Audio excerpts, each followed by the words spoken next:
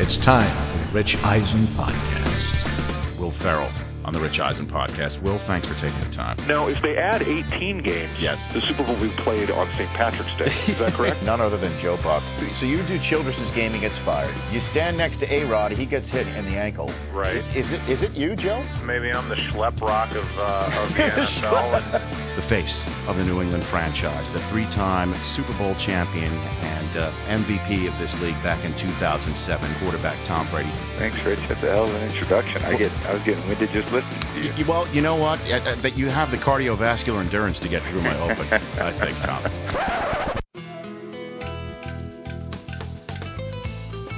I don't download many podcasts, but when I do, I prefer the Rich Eisen Podcast, presented by Papa John's. Here's your host, Rich Eisen. Ah, yes, the dulcet tones of the most interesting man in the world, bringing us into yet another new edition of the Rich Eisen Podcast, presented by Papa John's. Happy December, everybody. Week 13. What a great way for the calendar to turn to December for the first time in this regular season where anything can happen. And the afternoon games, the late afternoon games, just riveting contests that speak of how desperate and how intense things are getting as we reach the must-win portion of the regular season calendar. The Bucks and the Falcons, to me, the game of the week. I know the Ravens and Steelers played another classic on Sunday Night Football, but that's to be expected when these two teams face one another. It's the seventh straight game that they've played where the deficit of the losing team was 4 points or less. I mean, these guys, you would expect them to play close games.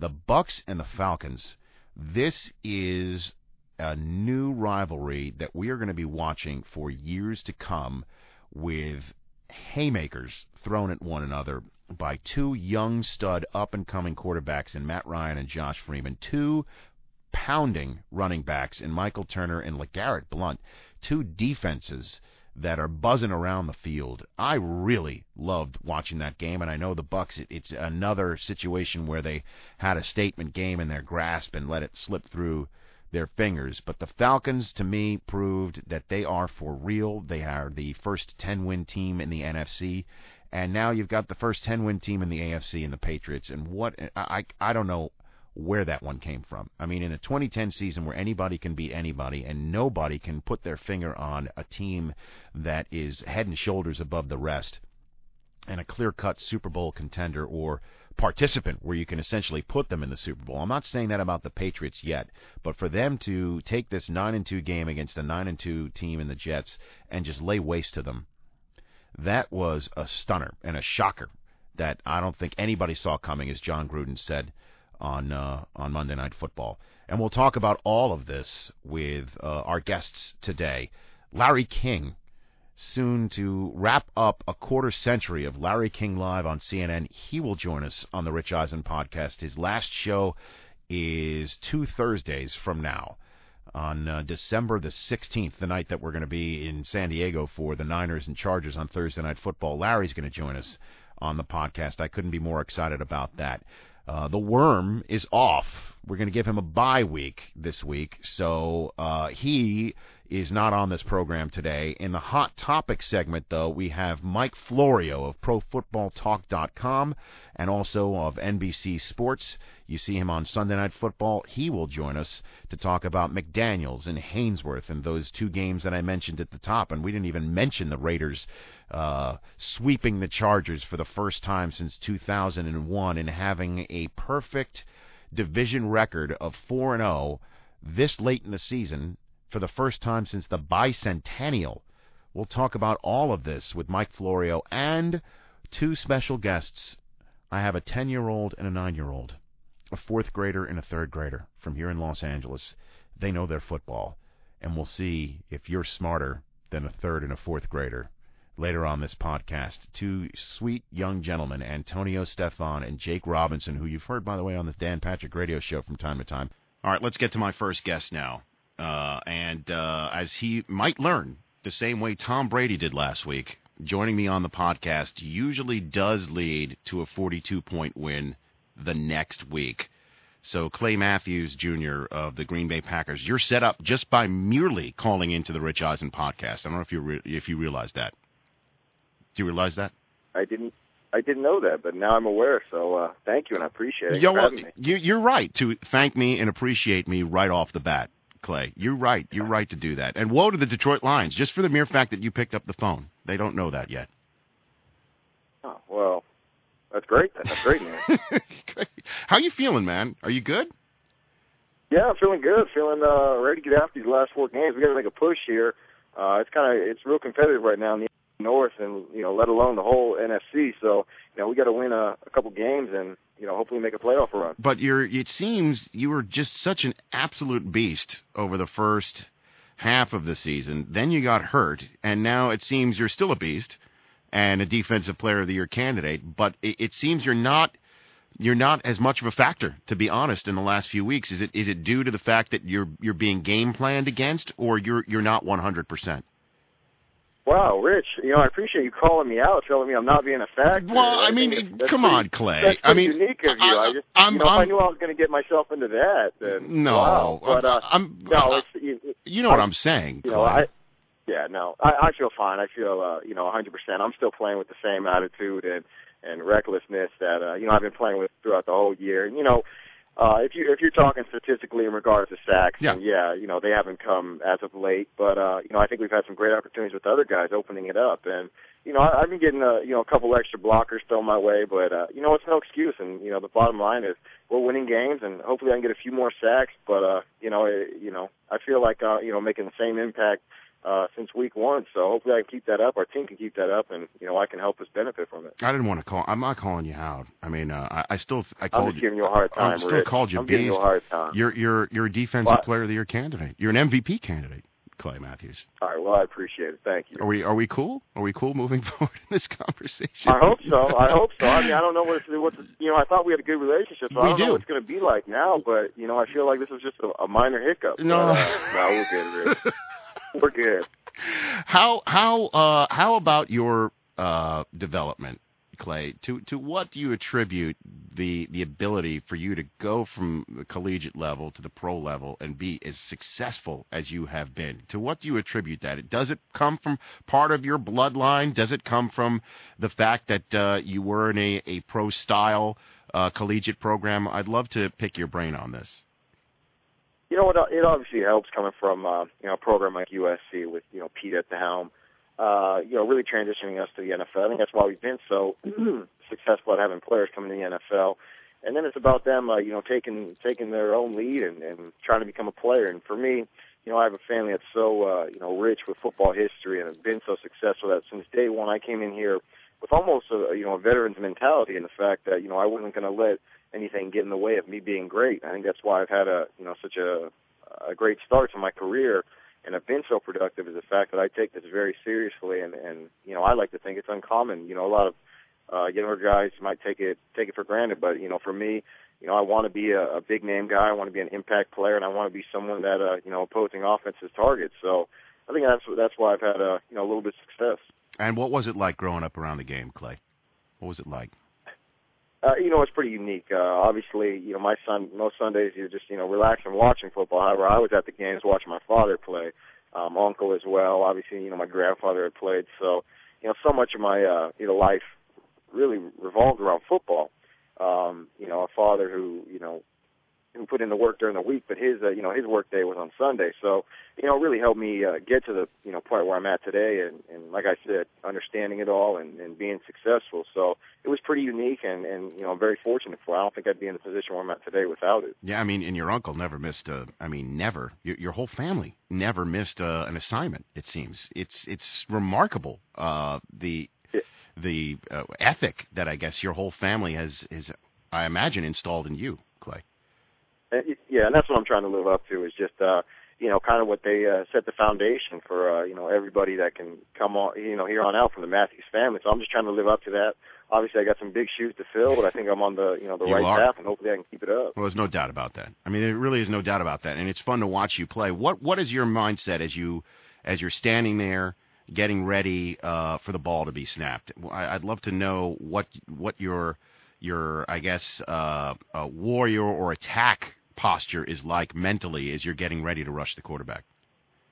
Wow. Well, there's a lot going on in my head. I'm not going to lie about that, but I think it's just more so about creating havoc in the backfield. Obviously they ask me to do a lot, whether that be stop the run, drop into coverage, or rush the passer. So, obviously you read and react, but then it's about, making a play.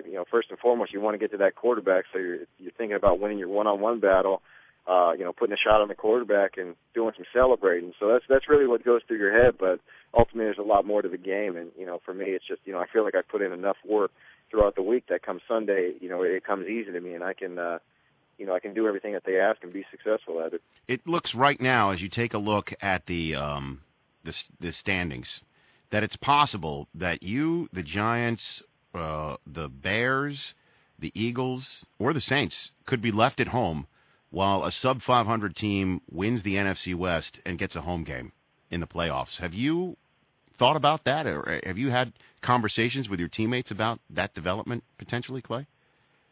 There's been little talks here and there, but obviously we'll see how the season develops, and hopefully we can win the remainder of our games, and hopefully one of Chicago's opponents can beat them. So we tie it up, and it comes down to that last game, here at Lambeau Field between us and Chicago. But I'm sure we'll cross that bridge once we get there. But hopefully, like I said, we can put ourselves in a better position to where we don't have to worry about missing out and staying at home when we feel we're deserving of a playoff spot. So.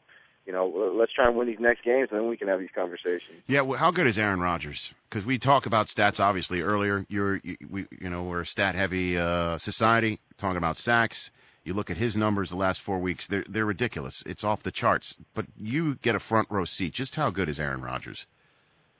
He's a fantastic quarterback. I remember coming in last year and, jumping from the college level. You think you got a guy locked up, and he still finds a way to throw the ball. And, I think his improvement from last year to this year, from what I've seen, is just tremendous. I'm covering guys, and he throws a perfect, backside shoulder fade. I can't guard that. And I don't think, defenders can as well. He knows where to put the ball.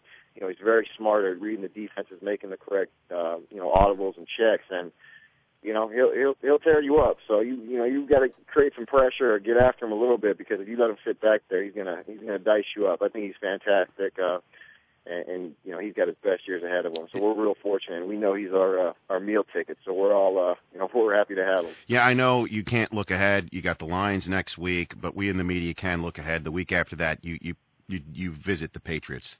On Sunday night, the whole country will be watching, and I can't wait to see Rodgers and Brady on the same field. Did you watch that Monday night game with the Patriots and the Jets already with a mindset knowing that you're going to be the one that's going to have to do what the Jets couldn't do, which is get in Brady's face and put him on his behind?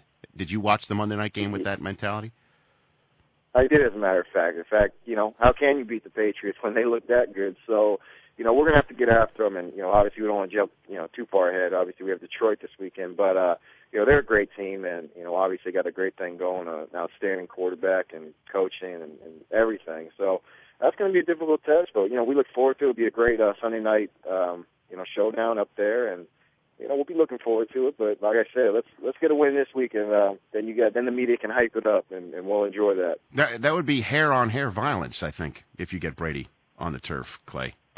I think so. I think I got some extra hang time on him, though, so hopefully I can come out victorious in that. Did battle. You notice that Tom, though, tucked it in last night? He wore the headgear where he tucked the hair in. Would you ever do that, Clay? Of course not. You grow your hair out to really, let it out, let the fans know what you're all about, and you let it out. In fact, I was the guy dousing water on my hair, having icicles form before the game. So I think that's part of the mentality of having long hair. Is that what you did? You really do that? Oh yeah, I do that. Yeah, you gotta get yourself right, and I didn't know it was gonna freeze over. That was a bad idea. Now that I think about that, but yeah, it was pretty comical. Maybe I should do that because we had freezing cold temperatures in Philly last week. Our game is in Nashville this week. Maybe that's the way I should prepare. I don't have obviously nearly as much hair. And but I'll be honest, that's why I have you after Brady. It's sort of I'm jealous of the follicle situation here. And maybe I should do that, getting my hair wet. And is that what icicles growing on the hair? That would be a good way to prepare for my broadcast, maybe. Yeah, I think so. I think it definitely wake you up. The next day you might call in sick, but overall, I think the fans would really enjoy it. I know I would personally, being a long-hair advocate. So you might want to try it out. If I call in sick, that means I'm going to make $100 million contract, just like Hainsworth. Maybe that would work. Gosh, I'm not going to touch that one, but either way, Rich, I think you're set, Rich. I can't trip you up because you've been schooled by your dad and your uncle. Like, I wanted you to say, I'm going to put Brady on his ass. I wanted you to start talking about the hair and that, but I just can't. Or looking past the Patriots. You're a machine. I can't rattle you, Clay. It's clear. Well, like I said, I've been well-groomed to come into this business, so I know how to answer your questions. I know how to play on Sundays, and I know what to do to get ready. So keep throwing them at me. I'll keep diverting the attention away from me. I like it. Here's the question, though, that has me the most concerned when I ask it, Clay. You were an intern here at NFL Network. You were an intern from USC. Was I cool to you? I really don't remember. I don't want to say that I treated you wrongly or not, but what was it like to work here as an intern at NFL Network? Was I bad to you? Okay, so already you big-timed me by saying, you don't remember me at the NFL Network. You said I've fallen off the map lately. I'm starting to wonder where this conversation is going and where your allegiance lies. Hey, man, I do remember you here. I bring it up all the time on the air that you were a former NFL Network intern, but I don't remember each and every exchange that we had while you worked here, and I'm genuinely concerned that you might think less of me because maybe the coffee was a bit cold or something like that. I don't remember. Well, it's understandable. I was doing all the grunt work. You were the guy in the spotlight, so of course I wasn't going to get the the attention. But no, the network treated me well. You treated me well. Okay. I had a blast, working there, and I'm glad now that you guys can show me on the NFL Network making plays as opposed to working behind the scenes. So, I apologize for spitting in your coffee a few times. Oh no, was that you? That was a great experience. I thought that was just a little. That was me. I just thought that was a little extra sugar. I just thought it was a little sweet that one week. My gosh. You were here. You were here for a couple of months, right? I was. I spent my I guess it was my red shirt freshman summer going into my sophomore year. Working there and just understanding the business. So it was fun though. I had a blast, and rather than just being just a meathead and working out, I thought I'd get into the business world. And what do you want to do in this world? Can I help? I just want to play football. That's it, really. Just play football, bash my head into a few guys, and call it a nice career. I love it. Well, you're off to a flying start, man. You're off to a flying start, and you guys are in the mix. And I just wanted to, reach under the helmet and see, what's going on down there because it's fun to watch you on the field, Clay. I appreciate you calling in. I appreciate that. Thank you. You got it. Oh, boy. I think I pissed Clay Matthews off a couple times. I don't want to mess with the bloodline, as he is called by Warren Sapp. Potential Defensive Player of the Year of 2010 joining us here on the Rich Eisen podcast. We're going to take a break right now and get to the Hot Topic segment with a wide variety of people. Larry King, by the way, is waiting in the wings. The 77-year-old Larry King will also be on the same podcast as a 10 and a 9-year-old. Two boys who know their football cold. They're going to be joining me in the Hot Topic segment along with Mike Florio of ProFootballTalk.com on the Rich Eisen podcast presented by Papa John's. NFL Fantasy Live, your home for fantasy football. With a 90-minute live show every Sunday leading up to kickoff. With our interactive controls, you choose which segment to watch. That's been his 3-year average. Who is going to cover them? Get back to what made you good. Or go live as our fantasy experts help you set your lineup for the day. All those are interesting options. Get the last-minute edge over your competition. NFL Fantasy Live, Sundays at 11:30, exclusively on NFL.com. Welcome back to the Rich Eisen podcast.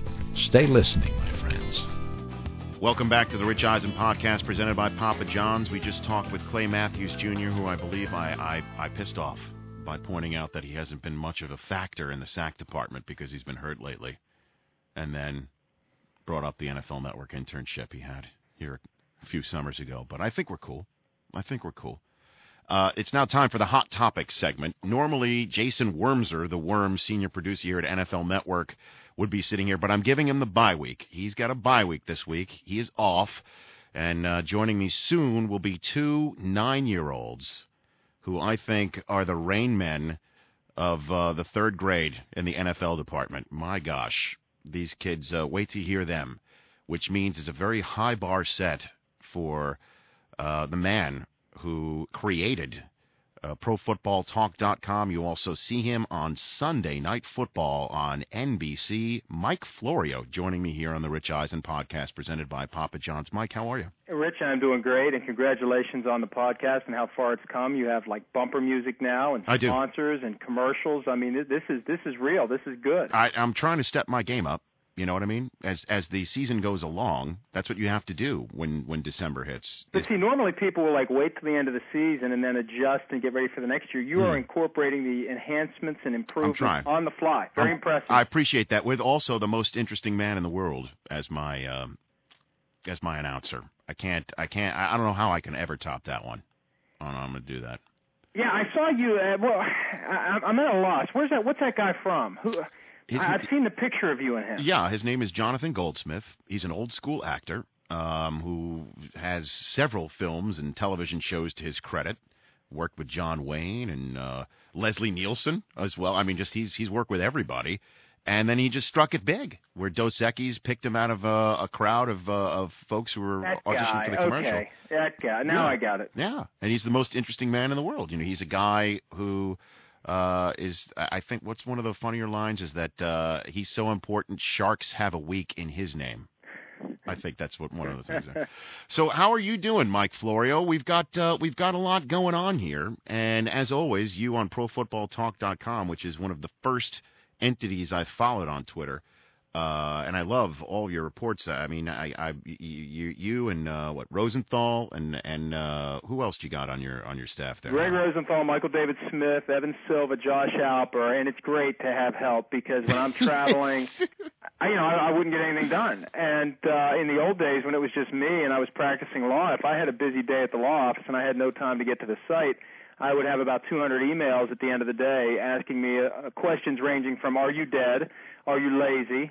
Did you quit? Right.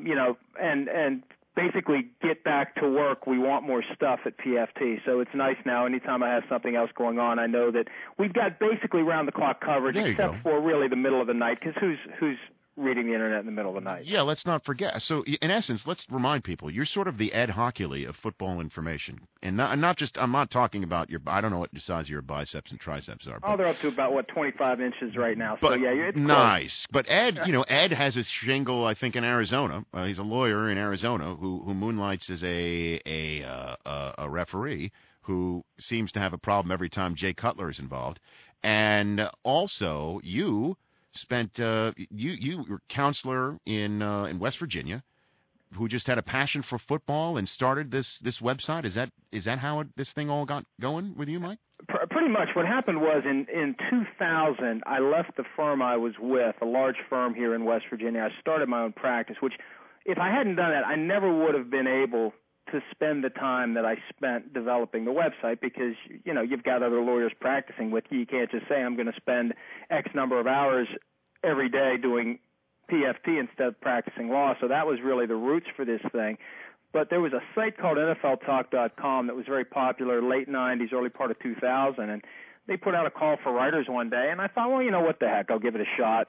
And I was with them for about a year and a half, completely unpaid, but loving every minute of it. It was a great hobby. I was doing a little bit more, and then when the tech bubble burst the first time around in 2001, they went belly up. ESPN came in and essentially purchased the carcass, and I worked for ESPN.com for 6 months. Did you? And then decided, and it was the ultimate sitcom premise because I was working full-time for ESPN and practicing law full-time, and I don't think ESPN knew that I was practicing law.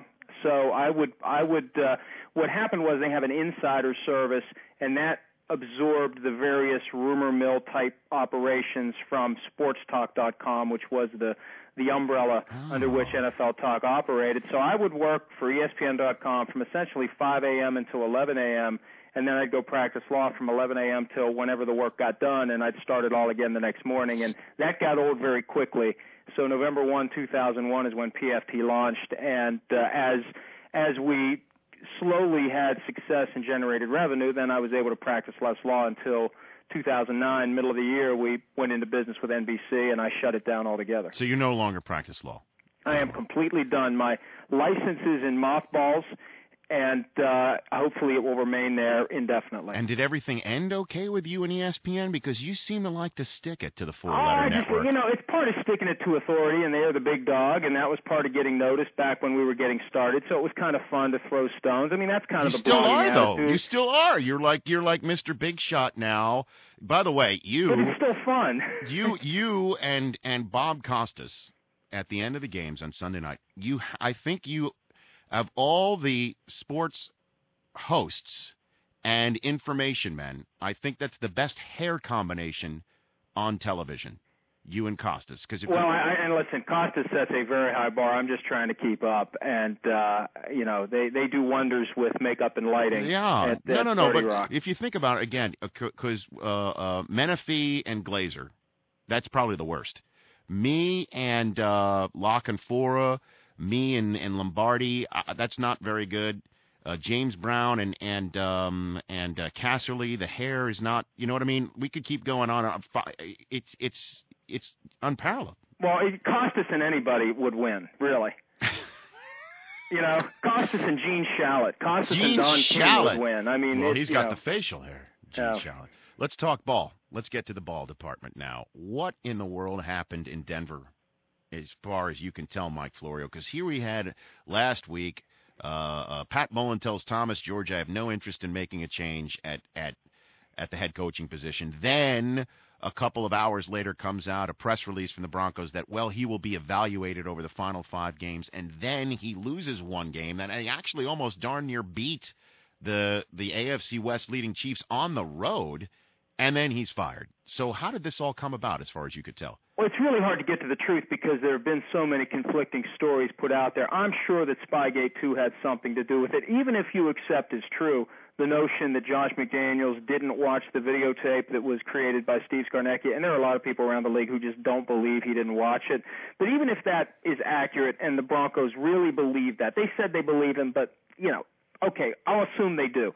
The fact that Josh McDaniels tried to bury the whole thing, when he of anyone, arguably any coach other than Bill Belichick, should know the importance of the policy requiring prompt disclosure and reporting of any evidence of cheating. For him to bury that, and it never would have been anything that came to light but for someone blowing the whistle within the Broncos organization, I think that continued to eat at the organization.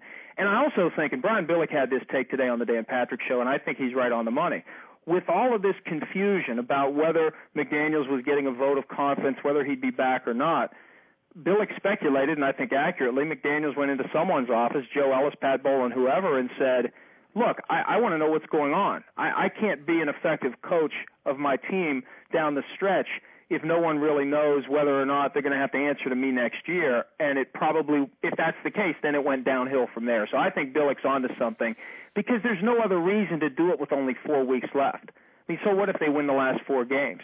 They finish 7-9, so what? And when everything the team had been saying is we'll evaluate after the season, something had to happen to change that. And it's not like they got embarrassed the last 2 weeks, and nobody really expected them to beat the Chiefs anyway. Right. It's just really odd that that's what finally does it in. And, I thought Ziggy Wolf should have made the move the minute that Randy Moss was released without the coach telling him, and he waited 2 weeks, and now we've seen what's happened with Leslie Frazier. I thought that if the Cowboys were going to make the move with Wade Phillips, it should have been done a couple of weeks before while the season still had a heartbeat left in it. It just seems that owners are just, certainly I guess with this whole CBA situation, they're hesitant to swing the axe during the season, and you don't know why. And, Rich, I also think that there's a certain amount of ego and pride that gets caught up in firing a head coach because, after all, the owner hired the head coach. And if you cut a guy loose, you are conceding to some degree that you shouldn't have hired the guy in the first place. And with Wade Phillips, that wasn't or Brad Childress, that wasn't as big of an issue, but both men got extensions last year. So if there was a problem with either guy, why do you give them contract extensions? And I think saving some face played into it, and in both cases, ultimately, it kept the guys around longer than they should have been because the Cowboys and the Vikings could be in play for the 6th seed right now if they had these resurgences later in the year. What about Hainsworth? How did this happen? All of a sudden, I mean, I guess did they wait until the final 4 weeks to finally do what I guess they wanted to do, which was Keyshawn him?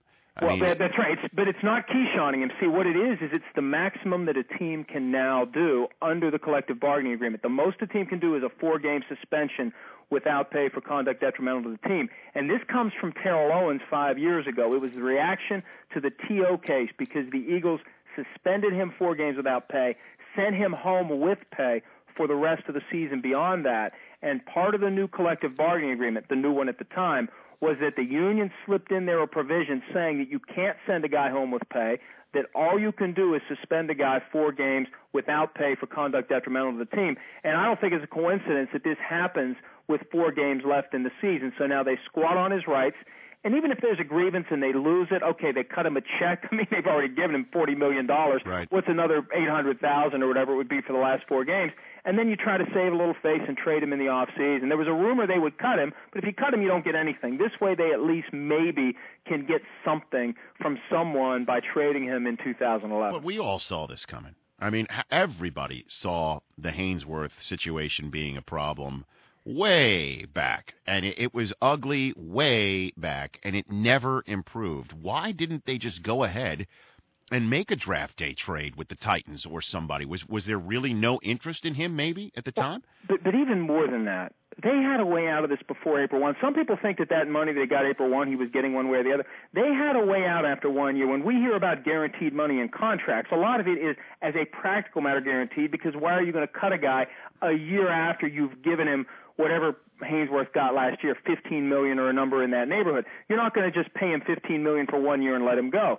But the Redskins could have walked away. They decided to pay him the $21 million that he was due April 1 of this year. He decided to take it, and they had to recognize the risk. And I think after that, the problem became getting what the Redskins wanted, because the Titans reportedly were interested, but the Redskins insisted on a second-round pick. And, Mike Shanahan dug in his heels, and I think in hindsight, if it was a third-round pick or a fourth-round pick, they would have loved to have gone back now and taken that pick, because they're not going to get anything close to a third or a fourth-rounder come 2011, not after everything that's happened. This whole helmet-to-helmet situation in the NFL, could the NFL have had a worse scenario play out than the one that played out on Sunday Night Football, where the team that has been on record thinking that they have been unfairly singled out with the fines with James Harrison, that the Steelers have said they think that they're being unfairly singled out, and then on Sunday Night Football, their quarterback has his nose broken with no call, and then Heath Miller basically got guillotined with no flag at all, to the point where Carl Johnson was making a statement during the game. Where do you think this all heads eventually, with rule changes or not, moving forward? Have we ever seen an officiating crew get thrown under the bus faster than Terry McAuliffe's crew on Sunday night? During the game, Carl Johnson calls Al Michaels and tells him that should have been a penalty. And Greg Aiello, the NFL spokesman, gets on Twitter and says that should have been a penalty. Well, they have to if the Rooneys are already saying. I mean, the Rooney family, Dan Rooney's the man who knocked on Roger Goodell's hotel room door to let him know he's the new commissioner in the NFL. I mean, so if the Rooneys are out saying that, the NFL has to make this call during the game, don't you think? Absolutely, but that's the thing, because if you don't, the hue and cry will only get worse, because the entire population of Steeler Nation believes that the NFL is out to get them now. So the NFL had no choice but to make it known right away that should have been called. And, it's just basic human error that missed both of those calls. Now, the first one, and Peter King was explaining this the other night, and I think he's right. The idea that the referee is behind that play when Haloti Ngata swings that meat hook up toward Ben Roethlisberger's nose and, makes him look like Rocky Balboa, I just think that the referee doesn't see that. But how do you not see the helmet-to-helmet? And I think what the NFL needs to ask itself going forward is whether or not some way somehow replay will be incorporated on a more active basis to spot these safety issues. Here it is, Mike. Anytime there's a 15-yard penalty called, it's reviewable. You cannot review whether something should have been called. You must be able to review something that has been called, because I've stand there on the field for Thursday Night Football watching these games now for 5 years, and each year the guys get bigger and faster. It's remarkable how many times these officials get it right, like in the Monday night game when Brandon Tate had a wrist down and they called it appropriately. I mean, to me, that's remarkable that a guy went so fast can make that call on the run, that if you already have a predetermined notion that we need to protect these players, the Ed Hockley call, for instance, with Jay Cutler this past week to hit Sue for 15 yards and then describe not only to the fans, but you could see with the body language to the head coach, to Jim Schwartz, how he kept making the motion that Sue used an elbow and a forearm to hit him.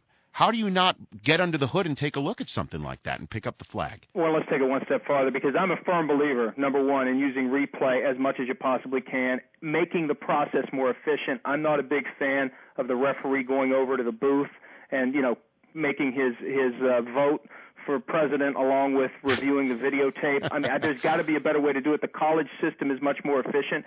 I think they need to expand the things they look at. But let's go back to something we talked about earlier. Just like I not hung up my shingle, I took down my shingle and put it in the closet. The Ed Hockleys of the world and every other official, they need to be full-time employees. I don't know how that's going to work, though. How would that work? Well, first of all, you got to be willing to pay the money. I don't know if it's a money. I don't know if it's a money issue. The guys who are good enough to do it will give up their regular job. But how will Ed Hockley sticking his nose in the rule book in May? How will that help him make a call when it's bang bang? You know what I mean? You still need replay to back these guys up sometimes, and it's no indictment on them. It's such a quick, fast-paced game, and these 15-yard penalties are so crucial. But I think there's a way, both with replay and with making these guys fully committed to their craft. I mean, think about it. They work all week. Then they get up and they fly somewhere in the country, and they show up and they officiate a game. And I know that they do some homework, but still, you're fitting that within your normal job, your family obligations, anything else that you do. And I think if these men were devoted around the calendar, 52 weeks out of the year, the NFL would come up with ways, whether it's, extra workouts, dexterity things, hand-eye coordination, have them play Madden for a certain number of times every day. I mean, anything you can to put yourself in a position where you are better suited to spot those fouls in real time. Right. There's got to be a way to improve. Even if the improvement is incremental, the bigger the NFL gets, the more important each of these games are, the more important the calls are, and the more important it is to get the calls right. Let me give you some quick hitters, because I got a couple of third graders here who I've pulled out of school. Okay, they're here on their lunch hour. You got to get them back for history or something like that. Quick hitters. What do you take out of the Monday night beatdown of the Jets? I've been saying all week before that game that the Patriots have constructed an offense perfectly suited to playing the Jets. Darrelle Revis is going to take away a guy who demands double coverage. You don't have anybody who demands double coverage. You say, Revis, fine. Take Brandon Tate. Take Wes Welker. Take Deion Branch. We'll find somebody else to throw the football to. And I also think I was concerned that the Patriots were running the score up to the point where the Jets will have extra motivation if they meet in the playoffs. But I think the Patriots are trying to spark a tailspin that will result in the Jets not making it all like they did in 2008. And to me, that the shot of Belichick getting the team together in the fourth quarter and rallying the troops already up by 30 points. That, to me, was reminiscent of the Pittsburgh game where they got loose in the fourth quarter. Same with the Colts, where he wanted this young defense to finish off a team and make a statement, and they did. They're dangerous, man. And they're only going to get better, and that's the thing. They're improving on the fly, and come January, they're going to be peaking if they're not peaking already. And they're going to if 2 games are played in the postseason at Foxborough, they're going to be tough to beat. What about here's my thoughts. I think we saw the birth of one of the best rivalries of the next decade in the Bucs and the Falcons. These 2 young quarterbacks, these 2 teams that love pounding the football with 2 big bruising running backs in Turner and LeGarrette Blount. That they were throwing haymakers at each other. That was an incredible game this week. Do you think the Falcons are the team to beat in the NFC, or do you still need to get something before you can buy on that one? No, listen, I believe in the Falcons. Even though they're not being dominant, who really has been dominant on a consistent basis this year? We saw the Packers for about 3 weeks. We're seeing the Patriots now. But the Falcons are just outscoring their opponents week in and week out. They're winning close games. And they're winning close games against good teams, so I think that's going to make them very well prepared for the postseason. And you mentioned that Buccaneers-Falcons game. I don't know if you saw the coverage map, the Fox coverage map. I mean, it looked like Bush v. Carey, 2004. It was Cowboys-Colts everywhere. Well, it was America's Game of the Week. Let's not forget. And meanwhile, Falcons, and I'm not saying, look, Cowboys-Colts ended up being a great game to watch. It did. But Falcons-Bucks, my goodness, hardly anyone saw that game, and I think you're right. The NFC South, between the Saints, the Falcons, and the Buccaneers, that's going to be a battle year in and year out for the next 6, 7, 8, 9 seasons. And yet there's going to be a couple teams on the outside looking in because the rules say that no matter what your record is, if you win a division, you get a playoff spot.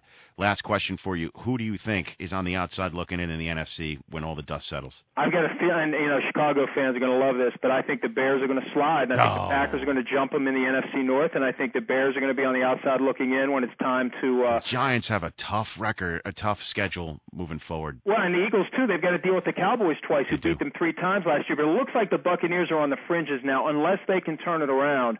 It's probably going to be Buccaneers-Bears, maybe Buccaneers-Giants, but I could see the Eagles fall out of it, too. Wow. So that you think it's possible that the two teams come out of the East, not the North?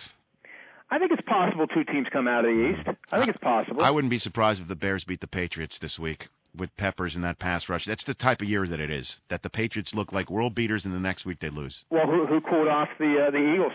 It was the Bears. I did.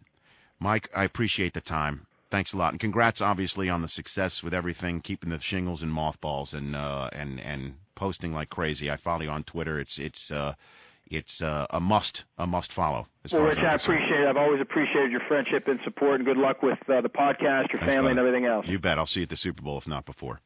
That's Mike Florio of ProFootballTalk.com, and he set the bar very high, but I think my next 2 guests are going to leap over that bar and set it even higher for anybody who ever comes back on the Rich Eisen podcast. Joining me now on the program, 9-year-old Jake Robinson, a 3rd grader in Santa Monica, California, who, Jake, people know you already from your work on the Dan Patrick radio show. Isn't that correct? Dan had you call in for the NBA, right? Is that correct? Right, in May. Back in May. Right. And now here you are talking NFL here on the podcast. Very good. With Antonio Stefan, who some people may remember back from about 4 years ago. 5 years ago? I think. When you were on NFL Total Access talking about all the jerseys that are in your closet. I had either just turned 6 or I was about to turn 6. And you're a 10-year-old, a 4th grader. Yeah. In West Hollywood, California. Yep. What class were you in when we pulled you out to do this podcast? What were you in the middle of? Math. You're in the middle of math? Yes. What about you, Jake? End of reading. What was that? End of reading. End of reading. So you just finished reading? Well, no. Well, we were about to be done. Oh, so you were pulled out in the middle of reading? Kind of. To do this. I'm sure you didn't mind that, right? No. Okay. And you too? You like math? Yeah. Okay. I just wish you pulled me out a little earlier. You really do? Yeah. And now, what jersey are you rocking right now? Marshall Faulk throwback. Marshall Faulk throwback. The 2-8 throwback. Yeah. I like that. You were hoping Marshall was going to be here today, right? Yeah. I was told he was, but I was wrong. You were wrong. You got bad information. Yeah. All right, Jake Robinson, I want from you right now your thoughts on the Monday Night Football game between the Jets and the Patriots. Everybody was talking about that Jets defense. Mm-hmm. Let up 45 points. Mm-hmm. I mean, it looked like the Patriots were just unstoppable. And I think Tom Brady has finally figured out Robin Rex Ryan. Do you think so? Why do you think that? Just because of... I mean, his 2 losses against the Ryan brothers. Mm-hmm. That's true. That's right. The 2 losses are against the Ryan brothers. Mm-hmm. I didn't even think about that myself. What do you think about the Patriots win over the Jets, Antonio Stefan? I love that. Why? Oh, because you're a Dolphin fan. No, because I'm a Packers fan. When did you become a Packers fan? I've always been a Packers fan. And how does that help the Packers, though? Oh, it doesn't. I just don't like the Jets. I don't understand your logic here, brother. Well, let's see. I like the Packers and not the Jets. The Jets lost. But you're a Dolphin. Your dad's a Dolphin fan. Yeah, I know. So you're ingrained to hate the Jets pretty much. Yeah. Okay. So what did you think about the game, though? Were you surprised to see the Jets lose by so many points? I thought the Patriots were going to win, but not by that much.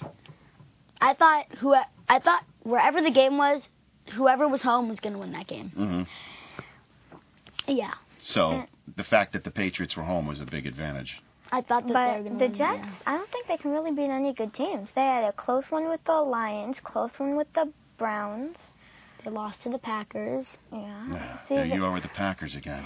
See, they can't really beat any great teams. Because the good teams that they've played, the Packers, they lost. The Patriots, they lost. They almost lost to the Lions. Mm-hmm. They almost lost to the Browns. Yeah. I mean, they almost lost to the Texans. Right. Yeah, and that was...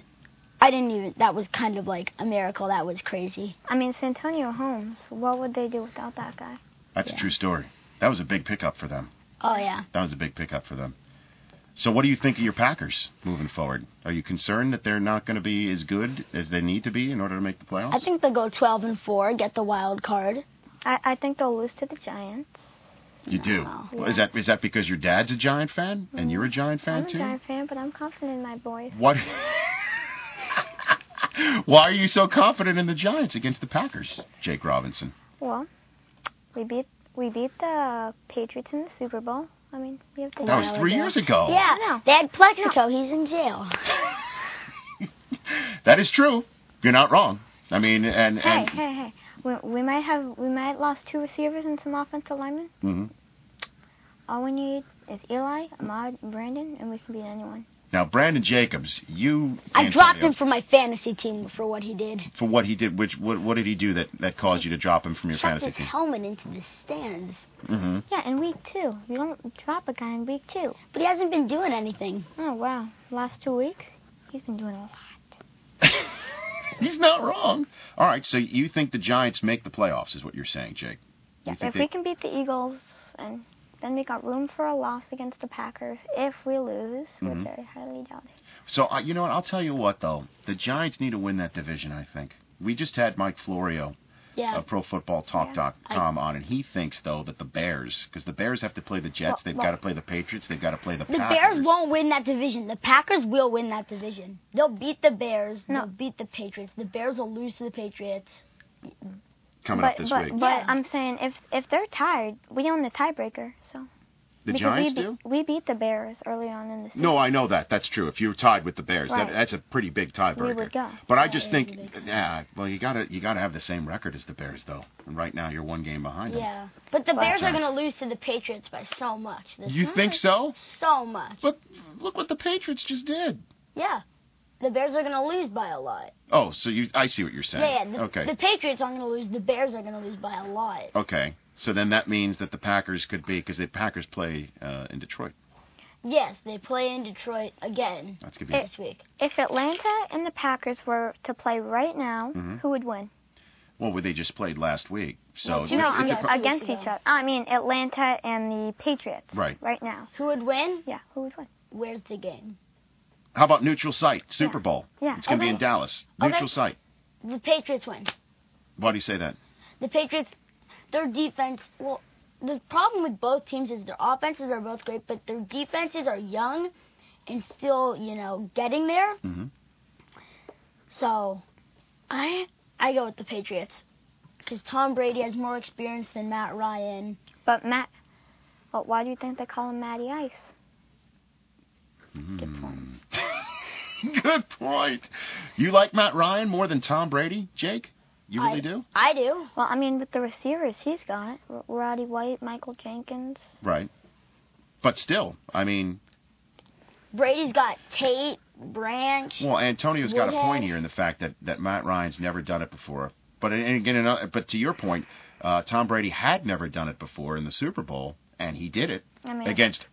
the throwback you're wearing right here, Marshall Faulk. It still stings him that Tom Brady went there and did that. So maybe Matty Ice can do that. So what do you think? He answered the question pretty point blank. Atlanta against New England, the question you put to Antonio, if that is the Super Bowl, who wins that one in your estimation? Atlanta. You like the Atlanta Falcons. Back that up, Jake. Why do you like them so much, certainly in a Super Bowl? They have have a well-built team. Mm-hmm. I mean, Clinton Grimes is a great cornerback. I mean, he's good at getting physical when he needs to, but he's a pretty good cornerback. And then Matt Ryan, great quarterback. Roddy White, arguably one of the best receivers right now in the NFL. Definitely. He definitely is. All right, let's get to some hot topics here. Who do you think should be the MVP? There's 4 choices that people say. There's Vic. Yeah. There's Phillip Rivers. Right. There's the aforementioned Matty Ice, and there's Tom Brady. Now, why are these all quarterbacks? Why? I mean, So give me someone who's not a quarterback. We spoke to Clay Matthews earlier. Do you think he should? Clay Matthews. He's not going to win it because he's a linebacker. Hey, linebackers can win it if they. I know, but they're not going to give it to a linebacker because there's like running backs, quarterbacks, receivers. But if there was a defensive MVP and an offensive MVP, he would have the defensive MVP. Defensive Player of the Year. No one would have any shot against that. Now, do you think Pierre Paul's going to win anything? No. Pierre Paul? Nah, he's not. Really? I love your Giants, Moxie. He's coming on very strong the last couple weeks, Pierre Paul. I mean, he cost us the Eagle game, but... By jumping off sides? Yeah. I love it. He did have a pretty crushing penalty. So what about you for MVP of those 4 guys? Who do you think it should be? Brady. I agree with you. Of those 4, I got to go with Brady. Yeah. I mean, why is everybody talking about Vic? All he does is basically find receivers. And then he runs. Yeah, and then... He gets in the pocket. If there's no pressure, he runs. And if there's pressure, he throws it. I think it's kind of the other way around. Yeah. He'll kind of run at any time. Yeah, that's true. But that's why people... He does add a different dynamic. And he is pretty special with what he does with the football. But what I have to say is he missed too many games, I think, to be given the MVP. It was only like 3 or 4 games. He's only lost once this season now. Once. All those other losses have been Kevin Cobb. No, I know, but I think he's missed too many games to win the MVP. So who do you think? So you both think it's right. I'm not even sure if Brady. he's thrown a pick this year. What do you think, Antonio, of the helmet-to-helmet rulings that they're making this year? They're finding a lot of players. What do you think about this? I just think the problem with that is no one tackles anymore. Like, it's all arms. You see some pretty clean hits when the punters have to make something. Punters? Yeah, I mean, punters, I guess punters have the technique down. You've seen some... It's a problem when punters are making tackles. I've seen some touchdown-saving tackles by punters and kickers this year. Well, yeah, but like the thing with that is because they're never going to hit helmet-to-helmet. They know if they do, they're going to be the one who's getting hurt. That's true. Yeah. So what do you think of the helmet-to-helmet stuff, Jake? I mean, Heath Miller, he basically got crushed, and there was no flag. I know. Roethlisberger broke his nose on the first play. No, nothing there. I know. That's a tough one. What about, speaking of that, that Philadelphia, what's his name, Hobbs? Yeah. Oh, Eric Hobbs. What happened to him? Yeah, he broke his neck against the Giants, and now he's retiring. I didn't know that he broke his neck. I thought he... No. He really hurt himself. Now he's going to retire because of that. I saw that. It was just like his 4th season or something like that. Yeah, he took a tough hit right there. But do you think it's ruining the game? A lot of people think this helmet-to-helmet... Well, what do you think should be done? Do you think James Harrison's way of playing is clean? I mean, you've seen like 2 fines on him. But I know what he's like. It makes sense what he's doing. He's saying obviously he doesn't like the rule. He's just playing how he usually would. I mean, and that's what people should do, you know. I mean, you haven't seen Polamalu back down on his hits at all. I mean, against Flacco, he missed the ball, but he had such a hard hit. He got the ball right out. Do you think James Harrison is playing within the rules? Well, no, because of this new rule, but I think he's playing the way that he should, because that's how he's played all of his life, and he shouldn't change it, because he's been good. What about you, Jake? I mean, Harrison, I'll let him decide that. I mean, it's really... But you're now an unpaid analyst for the NFL Network and for the Rich Eisen podcast. I'm asking you point blank. Do you think Harrison is playing within the rules, or no? I think he's had some clean hits and dirty hits. I love this. That's an analyst right there, playing both sides of the fence. Give me a pound right there. Well done, Jake. What do you think? I heard Team Tebow was going to start this on the 26th. You heard that? That's breaking news to me. That's wrong. Kyle Orton has put up great numbers this year. That's wrong. They don't start Tebow after what Orton's I think you done give this him a whole season. chance. Why? You gotta give. I mean, all you've seen him do this year is scramble for touchdowns. You really haven't given him a chance to play the whole game and see what he's got. I mean, you've seen him play amazingly at Florida. You know what I think they need to do with Tebow? Trade him to someone. Why? He's there because if Orton keeps playing like this throughout his career, and he's still young, and this is really his first season, I think he's getting it now, the whole game itself. So you get rid of Tebow because he's never going to play if Orton keeps playing like this. But now, what if Orton gets hurt? Who would you go to? Exactly. Would you go to Would you go to Brady Quinn or Tim Tebow?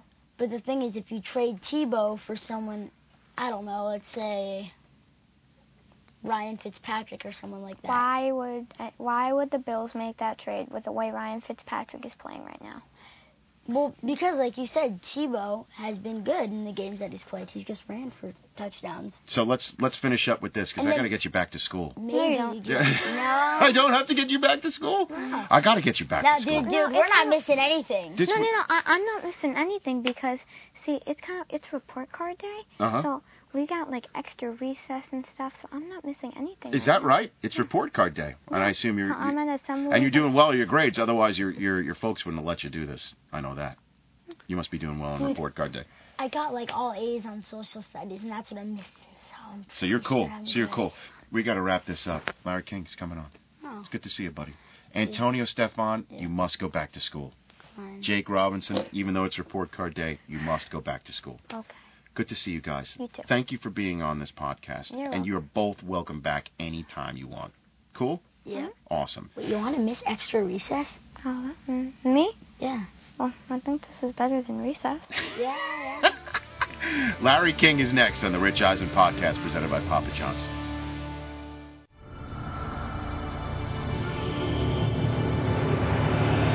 One play can change the game. One new channel will change Sunday afternoons forever. This season, watch the best plays as they happen live in HD. NFL Network Red Zone. Every touchdown, every game.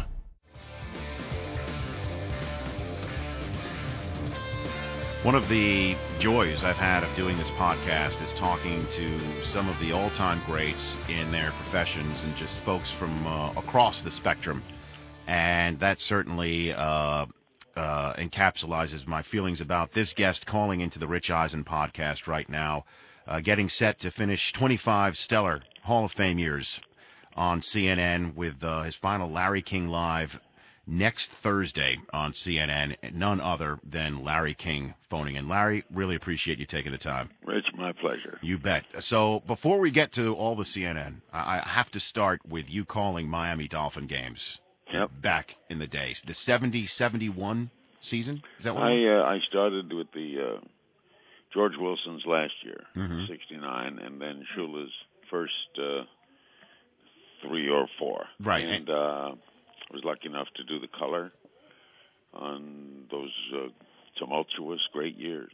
And so you did the analysis. You didn't do the play-by-play. I would do Henry Barrow did the first in, and Rick Weaver was the color guy, and then on the field, we various different field reporters, and I was sort of the color guy before they started hiring former ball players. Yeah, the jockocracy, as Howard Cosell used to call it. That what I had to do was, from a radio standpoint, was to quickly explain the play that was just described by the play-by-play man, and then I had other duties. In the last 2 minutes, I would go downstairs, be on the field, and then do the post-game interview with Don Shula, win or lose, and then do the Dolphin locker room, win or lose. Interesting. What was Shula like when he first he's one of my arrived? favorite people. Is that right? Why? Yeah, because he didn't know how to lie. And, what do you mean by that? He was very direct. A lot of coaches, Shula didn't give you the team we're playing next week is the world's greatest team that ever played. He assessed his own team well. He was straightforward. The toughest part with Don Shula was to stand with him during the 3-minute commercial break after a loss, in which nothing was said. And you would just stand there and just, Yeah, I've been there too. So you have to just say, well, you had no chit chat. Say, Coach, we're going to be there in a minute. You give them a minute cue, and then. But I found locker rooms fascinating, and I don't know why people think they're difficult. Locker rooms were snap because the game had just been played. The public had either seen it or listened to it. Seen it if they were driving home in their automobile, which was a big part of the audience. And since they'd seen the event, we'd all seen it, and I'm talking to the participants. That was just like, what happened on that play? It was just so simple to me. I learned a lot, and it was just what people say, boy, it's hard to. It's not hard.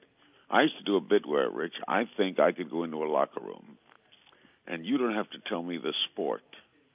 Right? Right. A team sport, and I can get through 4 or 5 questions without knowing whether they won or lost, or what the game was.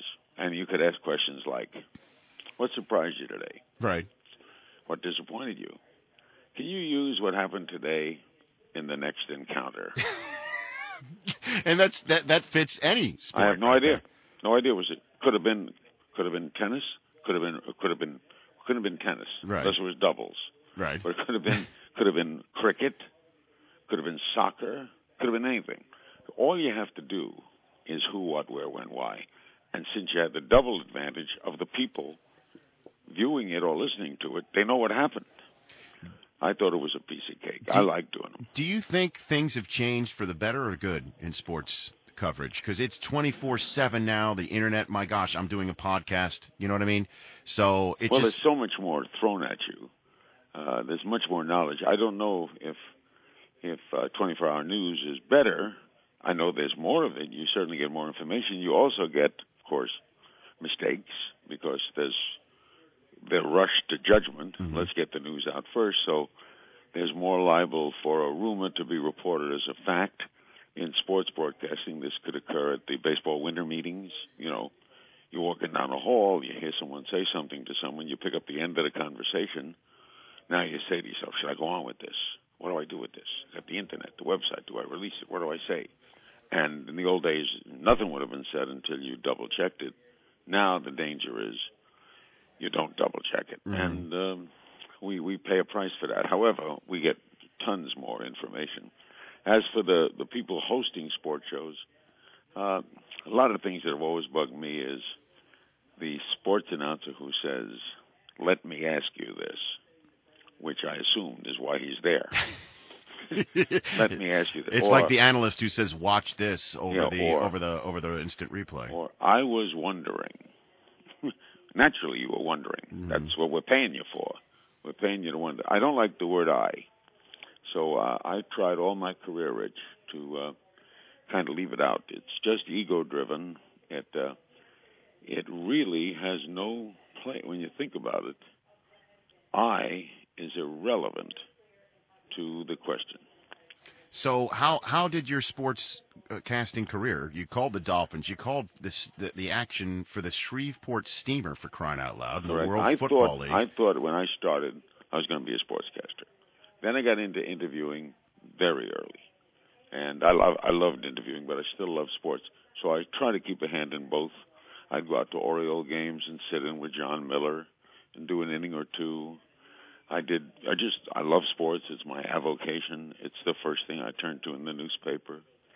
It is still the first thing I watch when I come to a television set. I like George Will's quote. George Will, the great writer, was asked, his answer to a question was, if the headline in the Washington Post was, George Will's secret sex life revealed, he would first turn to the Cub box. And I'm the same way. So sports drives me, and the thing I love about it, I feel sorry for people who aren't sports fans, because most of their day is humdrum. And the best thing about being a sports fan is I have no idea who's going to win those games tonight. Right. Well, that's the thing with the NFL. That's the thing with the NFL this year, more than ever. I mean, you can't tell anything That's why this Monday night game was so shocking with the Patriots and the Jets, is that do we really finally, after 13 weeks, have a standout team? Because we haven't seen one all year in the NFL. It's a maybe. Because, as we also know, as sports fans, any professional team being composed of professional athletes who in their prior lives have succeeded in high school and college can beat another team on any given day. We all know that. You can get a hot quarterback, a cold quarterback. Sometimes it's always fascinating me about sports. Some teams line up well against certain teams and not against other teams. So that's why you can't say, well, since New England beat the Jets and the Jets beat whoever, then New England's certainly going to beat them next week. Right. That's not true. I mean, you could easily say that New England goes to Chicago next week, loses. The Jets beat the Dolphins at home next week, and now they're both tied with the same division record, same overall record. They're dead, and that 45-3 is just another win. And Chicago may match up very well against New England. We don't know that. Or Miami could suddenly right itself and beat the Jets. Well, as you know from that from calling those games, I mean, I do. You throw the records out when those two teams and, literally. And that's so true. These are professional athletes, and professional athletes, I respect them a great deal. They face winning and losing, which you and I don't face. They face boos and cheers, which you and I don't face. They have careers that end when ours begin. They face the problem of when the cheering stops. It always stops. Michael Jordan doesn't get mobbed when he walks into a hotel room now, when he walks into the lobby. You know, hey, Michael, how good to see you, but he's not mobbed. Joe Willie Namath passes in the night. The cheering does stop. We don't face that. They do. So I have great respect for athletes. And all these guys in the National Football League, in the NBA, in the NHL, and playing Major League Baseball, all of them were stars earlier. All of them. You couldn't be in the National Football League and not have been an outstanding high school football player and a great or near great college football player. That's what gets me when I'm at the rookie symposium every year, Larry, is you look at the room of the 255 drafted players, and they're all big men on campus from wherever they just came. And the odds are that half of them, by age 25, are going to have to look for another line of work. That's just the average in the NFL. I remember, I'll give you a quick scene that points that out. Danny Ainge plays his last basketball game for BYU. They get to the Final Four. Remember when he dribbles the whole length of the court? Sure. Scores a basket. They get to the Final Four. They lose. And he now reports to the Toronto Blue Jays, which had drafted him, as had the Celtics. He's in the Blue Jay dugout, and I used to go over to all the Oriole games because I lived in Washington. I'm sitting in the dugout next to him, and he's tapping his bat against the dugout stairs. And I said, how do you feel? And he says, damn, I hope I can hit the curveball, which he could not. Neither could Michael Jordan. That's right. Although Tommy DeSorda told me an interesting thing about Jordan. If Jordan had taken up baseball earlier, he'd have been a good ball player. You can't become a baseball player at 28. Baseball is something you got to go Little League, because that's the most learning process of all the games. Because I believe the hardest thing to do in sport is to hit a baseball well. Nobody's ever hit 500. Yeah, I know. 500 will be a bad average for a quarterback. That's right. It'll be an impossible average for a baseball batter. Pete Rose once told me that every time he hears how people complain or talk about how difficult it is to be a golfer, he goes, that ball isn't moving. The ball I hit was moving, always. So right. The thing that confounds me about baseball is one of why I like it so much. I have great affinity for all sports, and the reason I love baseball is it's the only sport in the world where the defense has the ball. Mm-hmm. And there's a guy behind you, one guy throwing 90 miles an hour at you, and 7 other guys wearing gloves. And no one can help you. So it's an individual sport played as a team. Mm-hmm. It's athletic chess. Yeah, you sound like De Niro in The Untouchables right there. You should be wielding a bat. That's that speech from The Untouchables about individual achievement. So speaking of individual achievement, your career at CNN, just obviously a large part of your Hall of Fame broadcasting career, Third Larry. of my life. What are your thoughts as your final show is on the horizon? Well, they're mixed, Rich. I mean, I know as in fact, he was making fun of me. when Jon Stewart said you jumped off a sinking ship. I have mixed emotions. I loved doing it. I've been in the business. I'm 77. I've been in the business 54 years. So I've been in the business way over half of my life, and a third of my life spent of it at CNN in a very successful enterprise, and scored a lot of firsts, and still hitting it pretty good. And we've had some great shows, including The Richest Man in the World, Carlos Slim, and we've had the President Putin, and I mean, it's just been unbelievable to me. Who's been the most fascinating political figure you've ever interviewed? If I got right down to be Clinton, because he was so damn smart and so engaging and so on top of it that I think he'd win today. If he came back, he'd win. Right, I think he wants to come back deep down. If he could get a third term? He's a classic, magical politician. So he was one of my favorites. But I've had, when you do 50,000 interviews, Rich, man, it's hard to pick one out because there's people I forgot that I interviewed. But I still love. So when I say the feelings are mixed, I was speaking recently in Montreal, and someone asked, "Well, how can you describe what this is like?" And I said, "Well, it's mixed emotions. It's like your mother-in-law going over the cliff in your new Cadillac." You hope she's okay, but it's still your Cadillac. That's right. What about head of state? What's the most fascinating head of state? Who's the most fascinating head of state you've interviewed? Head of state. A few of those. Tony Blair was fascinating. Gorbachev? Gorbachev. Putin. Heads of state are fascinating. You know who's fascinating? No. Dictators. Chavez was fascinating, from Venezuela. One, because he's a crazy baseball fan. You know what I mean? And we're talking before, he's like a nut baseball fan. And you would think, of all the teams, who would he root for, right? The Cincinnati Reds. He loves the Cincinnati Reds. But how knowledgeable is he?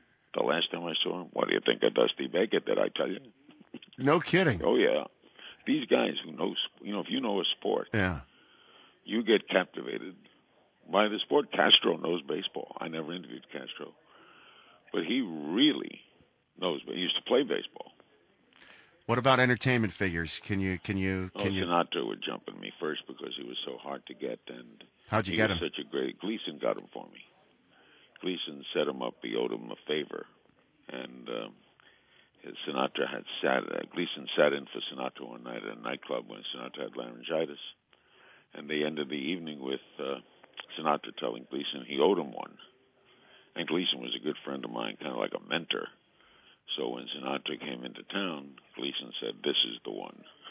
And he did my radio show, which was at that time Sinatra was larger than life. Then I got to interview him a few times. I did the last interview with him, and I found him fascinating because he did all the things. What you want in an interview, this don't matter whether you're a seamstress or a bowler or you're Sinatra. He had the four things you want in an interview, which are passion for what you do, an ability to explain what you do very well, a sense of humor, hopefully self-aggrandizing, you can kid yourself, and a little bit of a chip on the shoulder. You got those four things, Sinatra had all four. In spades, he had them. In spades. My goodness gracious. Who's on your last show? They're surprising me. You don't know? No, well, I know Bill Maher is sort of like going to host it, I think. But the shows we got upcoming, we got tonight. We got Wesley Snipes before he goes to jail, which is exclusive, and then we have Angelina Jolie and Celine Dion, John Bon Jovi. That's fantastic. Conan O'Brien. They're really stacking them up, and then the last 3 nights they're not letting me know yet. So you don't know, you have no idea. No, I don't mind that. Okay, well, that's fun. I like that. Fun. Well, it's fun too, because when I interviewed people when I started, Bobby Darin walked in one day. I was doing it at a restaurant, Jimmy Hoffa, and I couldn't prepare because I didn't know who was coming. I got to like that, so I love immediacy and I love transparency, of course, but I love the fact that It can happen right in front of you. That's what I love about our profession. I love broadcasting. Man, it beats work. Come on. It's the toy department. It is. We're the toy department. Sports is the toy department. Yes, that's. I'm the we're manager. Part of the store. I hear you. No question about it. And did I read correctly that you want to try stand-up comedy? Well, I do a lot of that because I don't. It's not really trying it. I've been speaking at conventions for years. I did Vegas. I did Niagara Falls. So I'm used to it. And now I can do more of it because I got time. So I'm going to do 4 specials a year for CNN. The first one will be in March. I'm going to do some stand-up comedy and a production, maybe a little theater tour like O'Brien did. Go around because I have 3-4 hours of stories, and I can tell a story well, and I can be funny. I know that. I've always had that. I'd have been a stand-up comic if I didn't do this. And is that right? I'm going to do other things. Yeah, but there's nothing like making people laugh. That's the biggest kick. Go out on stage alone. They may like you the first 2 minutes because you're Larry King, but then you got to be funny. Yes, you do. I love that challenge. I did it for 3 years in college, Larry, and it's made everything I've ever done a snap.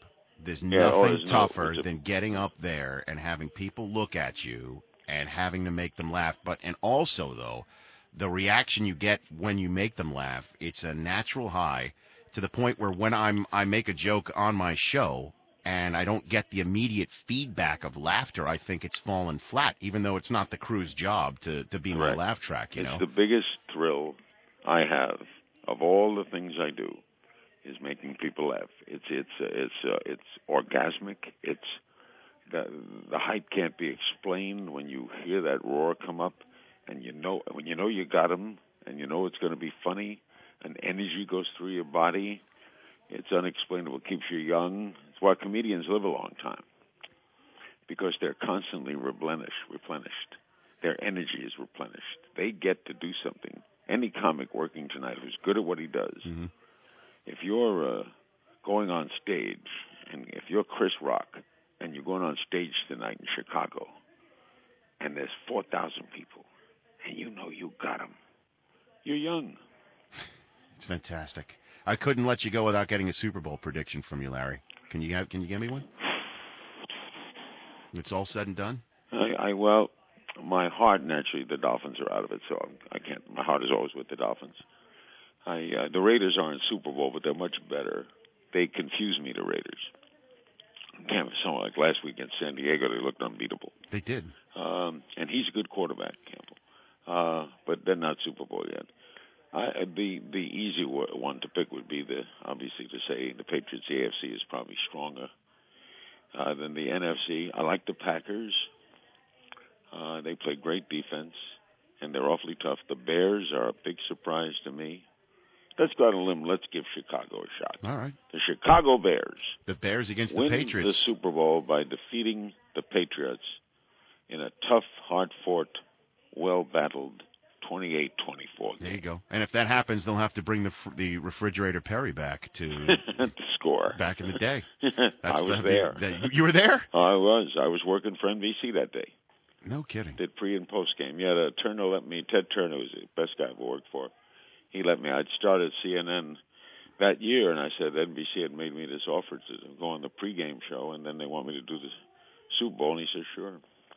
So I was there. You were there. And then when we got out of that Superdome, it was in New Orleans, and we didn't know it was 30 degrees outside. I caught pneumonia. Well, it would be somewhat fitting, Larry, that if that was their Super Bowl before Larry King Live, and this would be the Super Bowl as Larry King Live has its last show. And listen, man, this has been an honor to chit-chat with you, Rich. Larry. This great talking with you. Same here. My pleasure, man. You bet. And let me know when you're in the area doing stand-up. I definitely want to come see that. Sure will. I definitely Thanks, do. Rich. Larry, have a great Bye. last couple of weeks. Bye, babe. You bet. That's Larry King joining us here on the Rich Eisen podcast presented by Papa John's, the legend himself. Joining me today also Clay Matthews. I want to thank him for calling in, and I'm sorry if I pissed him off. Also on this program today, Mike Florio of ProFootballTalk.com. You can follow him at ProFootballTalk on Twitter, as I do. And I also want to thank Antonio Stefan and also Jake Robinson, two of the smartest NFL 9-year-olds you can ever find. They might have made Worm like Wally Pipp. I don't know. Worm takes a day off. These two kids come in and crush it. I don't know. But still follow him at Worm_66. Follow me at Rich Eisen. You can also check me out on Facebook.com/Rich Eisen. And always order up some Papa John's when you're getting ready for a National Football League weekend. And also Thursday Night Football. You got the Titans and the Colts this week. Thanks for joining me on this edition of Rich Eisen, the latest edition of the Rich Eisen podcast presented by Papa John's. Peace out. Booyah. Stay listening, dear friends.